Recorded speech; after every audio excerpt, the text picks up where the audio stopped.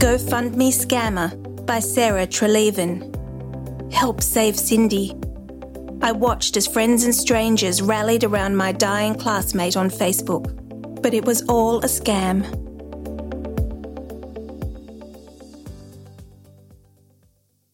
Several years ago, I watched as my old classmate Cynthia Smith was publicly dying on Facebook. Her wisecracking, self-deprecating tone had suddenly given way to a sombre announcement in 2014 that she had been secretly battling chronic inflammatory demyelinating polyneuropathy, CIDP, a little-known neurological disorder with wide-ranging symptoms, though not typically fatal. Smith had always been a chronic oversharer.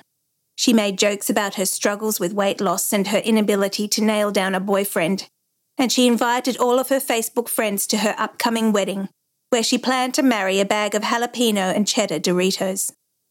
But after the CIDP announcement, she disappeared from her own Facebook feed as close advocates took over and started posting on her behalf. They also added a new group page, Help Save Cindy's Life, to update Smith's friends on the fine details of her failing health. Most people, including me, called her Cindy, not Cynthia. Smith's prognosis quickly worsened, and her close friends and family scrambled to raise funds for experimental medications using platforms like Facebook and GoFundMe.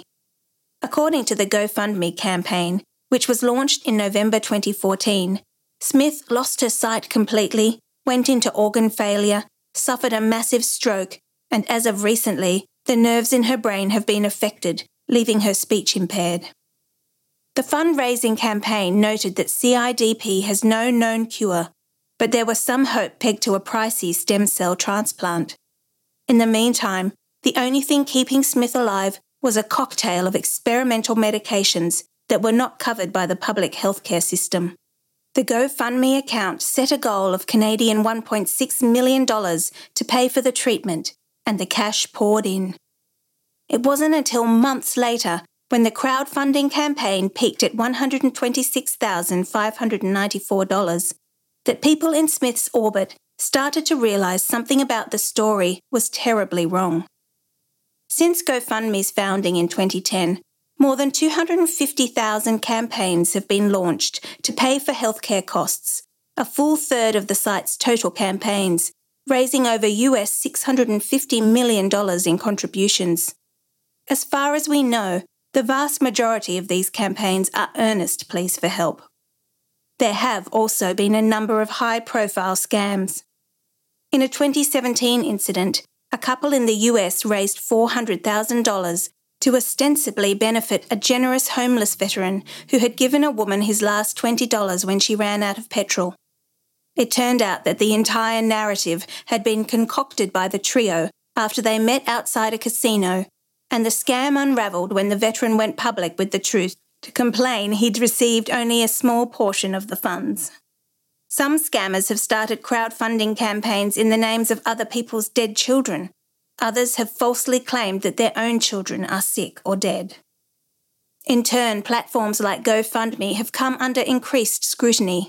GoFundMe has introduced a trust and safety team, which includes former members of law enforcement, whose full-time job is to sniff out fraudulent requests and copycat campaigns. The company pledges that all donors will be fully refunded if their donations are misdirected. GoFundMe provides potential donors a short list of questions to ask themselves so they can suss out scams. One of the items asks, are direct friends and family making donations and leaving supportive comments?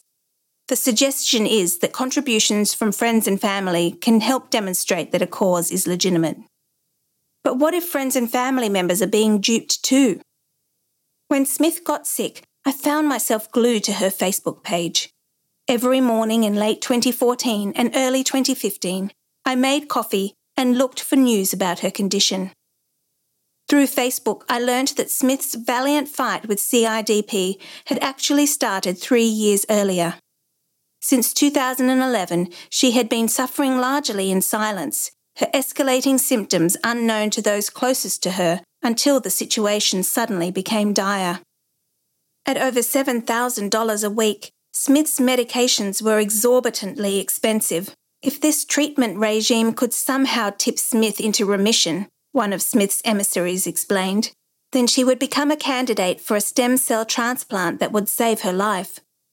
But the cost of the medications was a drop in the bucket compared to the cost of the stem cell transplant, tentatively organised in partnership with a US hospital at a price of $500,000.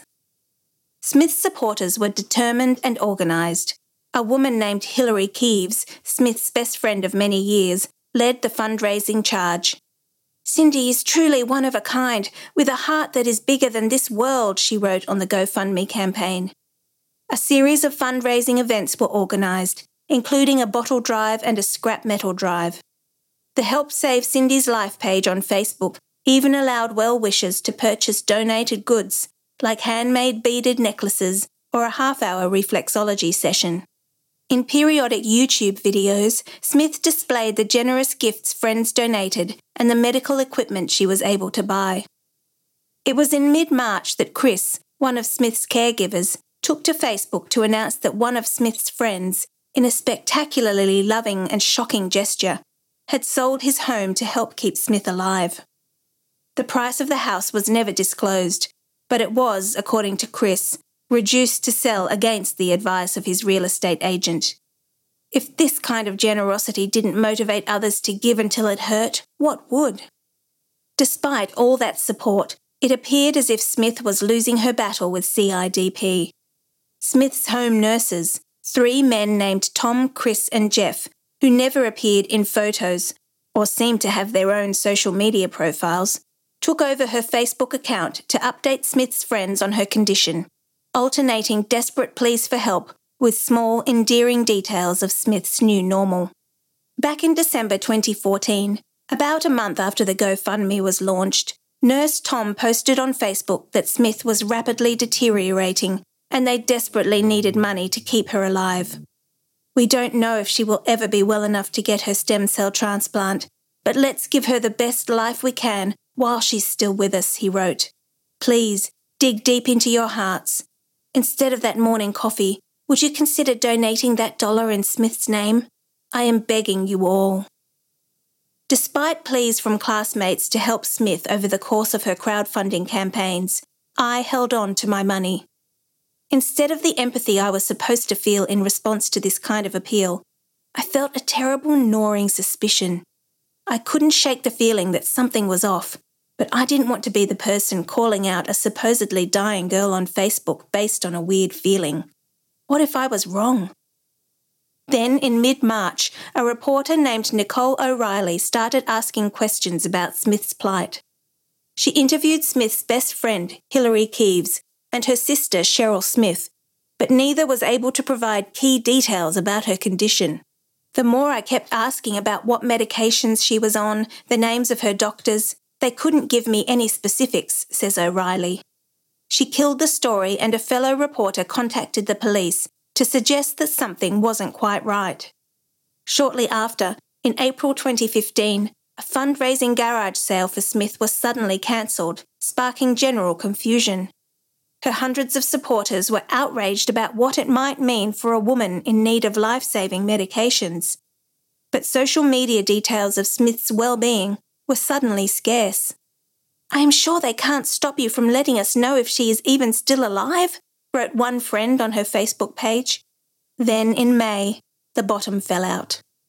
A Smith Facebook supporter who happened to live nearby posted that she'd seen Smith leaving her apartment. Smith was neither blind nor using a wheelchair. In fact, she was walking on her own, carrying a basket of laundry. A new reality dawned on the group. They'd been ripped off. On May 7, Smith's mother, Kathy Vernon, addressed a barrage of questions, writing in a short Facebook post that an investigation was ongoing and that Smith was fine. That same day, Smith was arrested on one count of fraud over $5,000. A police investigation soon determined that Smith never had CIDP and was never dying. She managed to dupe a couple of unwitting close friends into helping her fool hundreds of people online, they found, and then the internet did most of the work. As part of a plea bargain, Smith ultimately pleaded guilty to a charge of fraud under $5,000 and, with no prior record, was sentenced to 2 years probation, including mandatory counselling. One report indicated that she had no supporters in the courtroom. A publication ban was enforced due to sensitive discussions of Smith's mental health history, which makes it challenging to unpack exactly what happened. It's also unclear how much money Smith actually raised, but the police did seize a storage locker full of donated goods and medical equipment. In the wake of the revelation, a vigorous discussion continued on Smith's Facebook page, with former friends sharing news stories and general disgust. One friend noted that her office had given their Christmas donation to Smith instead of a struggling local family.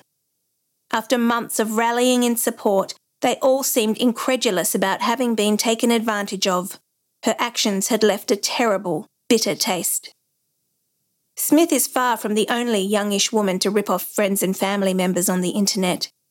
There's the college girl who faked stomach cancer and had her friends push her wheelchair around to non-existent chemotherapy appointments, the woman who stole over US $260,000 through social media and 2 GoFundMe accounts, convincing even her young son that she was dying, and the woman dubbed the photogenic queen of cancer fraudsters for lying about breast cancer to raise $12,000 in her small community. Adrienne Gonzalez runs the site GoFraudMe, where she tracks fraudulent GoFundMe campaigns around the world. Gonzalez says that far more women than men orchestrate the fake medical fundraising campaigns she sees. I don't think they wake up in the morning and say, "I'm going to scam someone," she says. I think it's more complicated than that. And I believe the basis is found in Munchausen by internet, whether it's the need for attention or something else. Munchausen by internet, a term coined by Mark Feldman, a University of Alabama psychiatrist who specialises in factitious disorders, is an adaptation of Munchausen syndrome and describes individuals who feign or exaggerate medical conditions primarily online. They may also create fake sock puppet accounts or alternate personalities, posting as a concerned friend or nurse, for example, to lend the ruse greater credibility.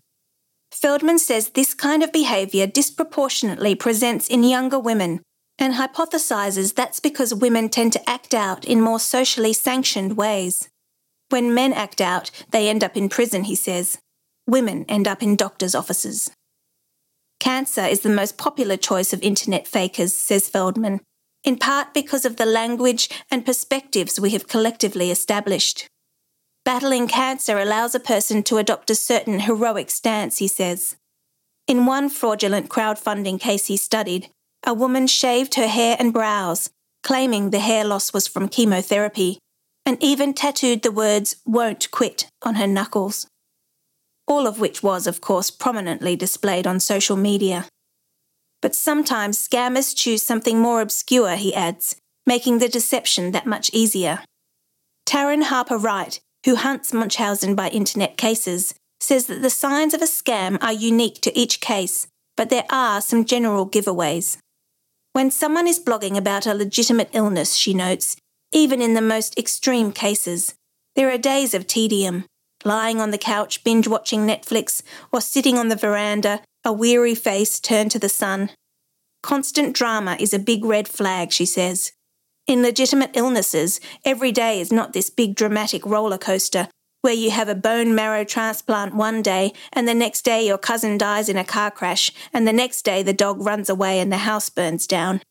With the scammers, every day is sweeps week. Smith's 2-year probation sentence didn't seemingly square with the level of hurt and exploitation in which she had participated. On the other hand, it appears that Smith was badly damaged almost from the very beginning. One early fundraising post ran through a lifetime of bad luck, including childhood trauma, being placed in foster care, having a pacemaker implanted at the age of 32, and being hit by a car. It's unclear which, if any, of those things are true, but it's easy to imagine that she was much less content than she appeared before she started posting about CIDP. Reading over the posts written by Nurse Tom, who I suspect was an alter ego, I wonder now if Smith was just telling herself the things she needed to hear. I have been a nurse for 10 years now, and I can honestly say that it has been a pleasure and an honour to work with a patient such as herself, wrote Tom. She is my inspiration and why I love coming to work. I am so blessed to call her my friend amongst all of you wonderful people. When I reached out to Smith to tell her that I wanted to write about her, she was initially warm and gracious, but the conversation quickly turned volatile when I made clear that I hoped to interview her on the record. She has since blocked me on social media. And yet, once I learned Smith had been lying, all of the compassion I had been cautiously withholding came flooding in, even more for her than for those who had been victimised. There was something so fundamentally sound and well-adjusted about the unquestioning generosity of those who rallied around Smith, and about the groundswell of financial and emotional support she received, even from people who appeared to be short on both. I knew how awful it was to learn that you can't save someone, and how extraordinary it was to watch people try. Smith's friends were stung, and badly, but would hopefully shake off their distrust and continue to take care of those closest to them. But Smith built a loving community and then obliterated it, almost as if she felt she had no other choice or nothing to lose. And that's symptomatic of something so utterly broken I can't envision ever being able to put it back together.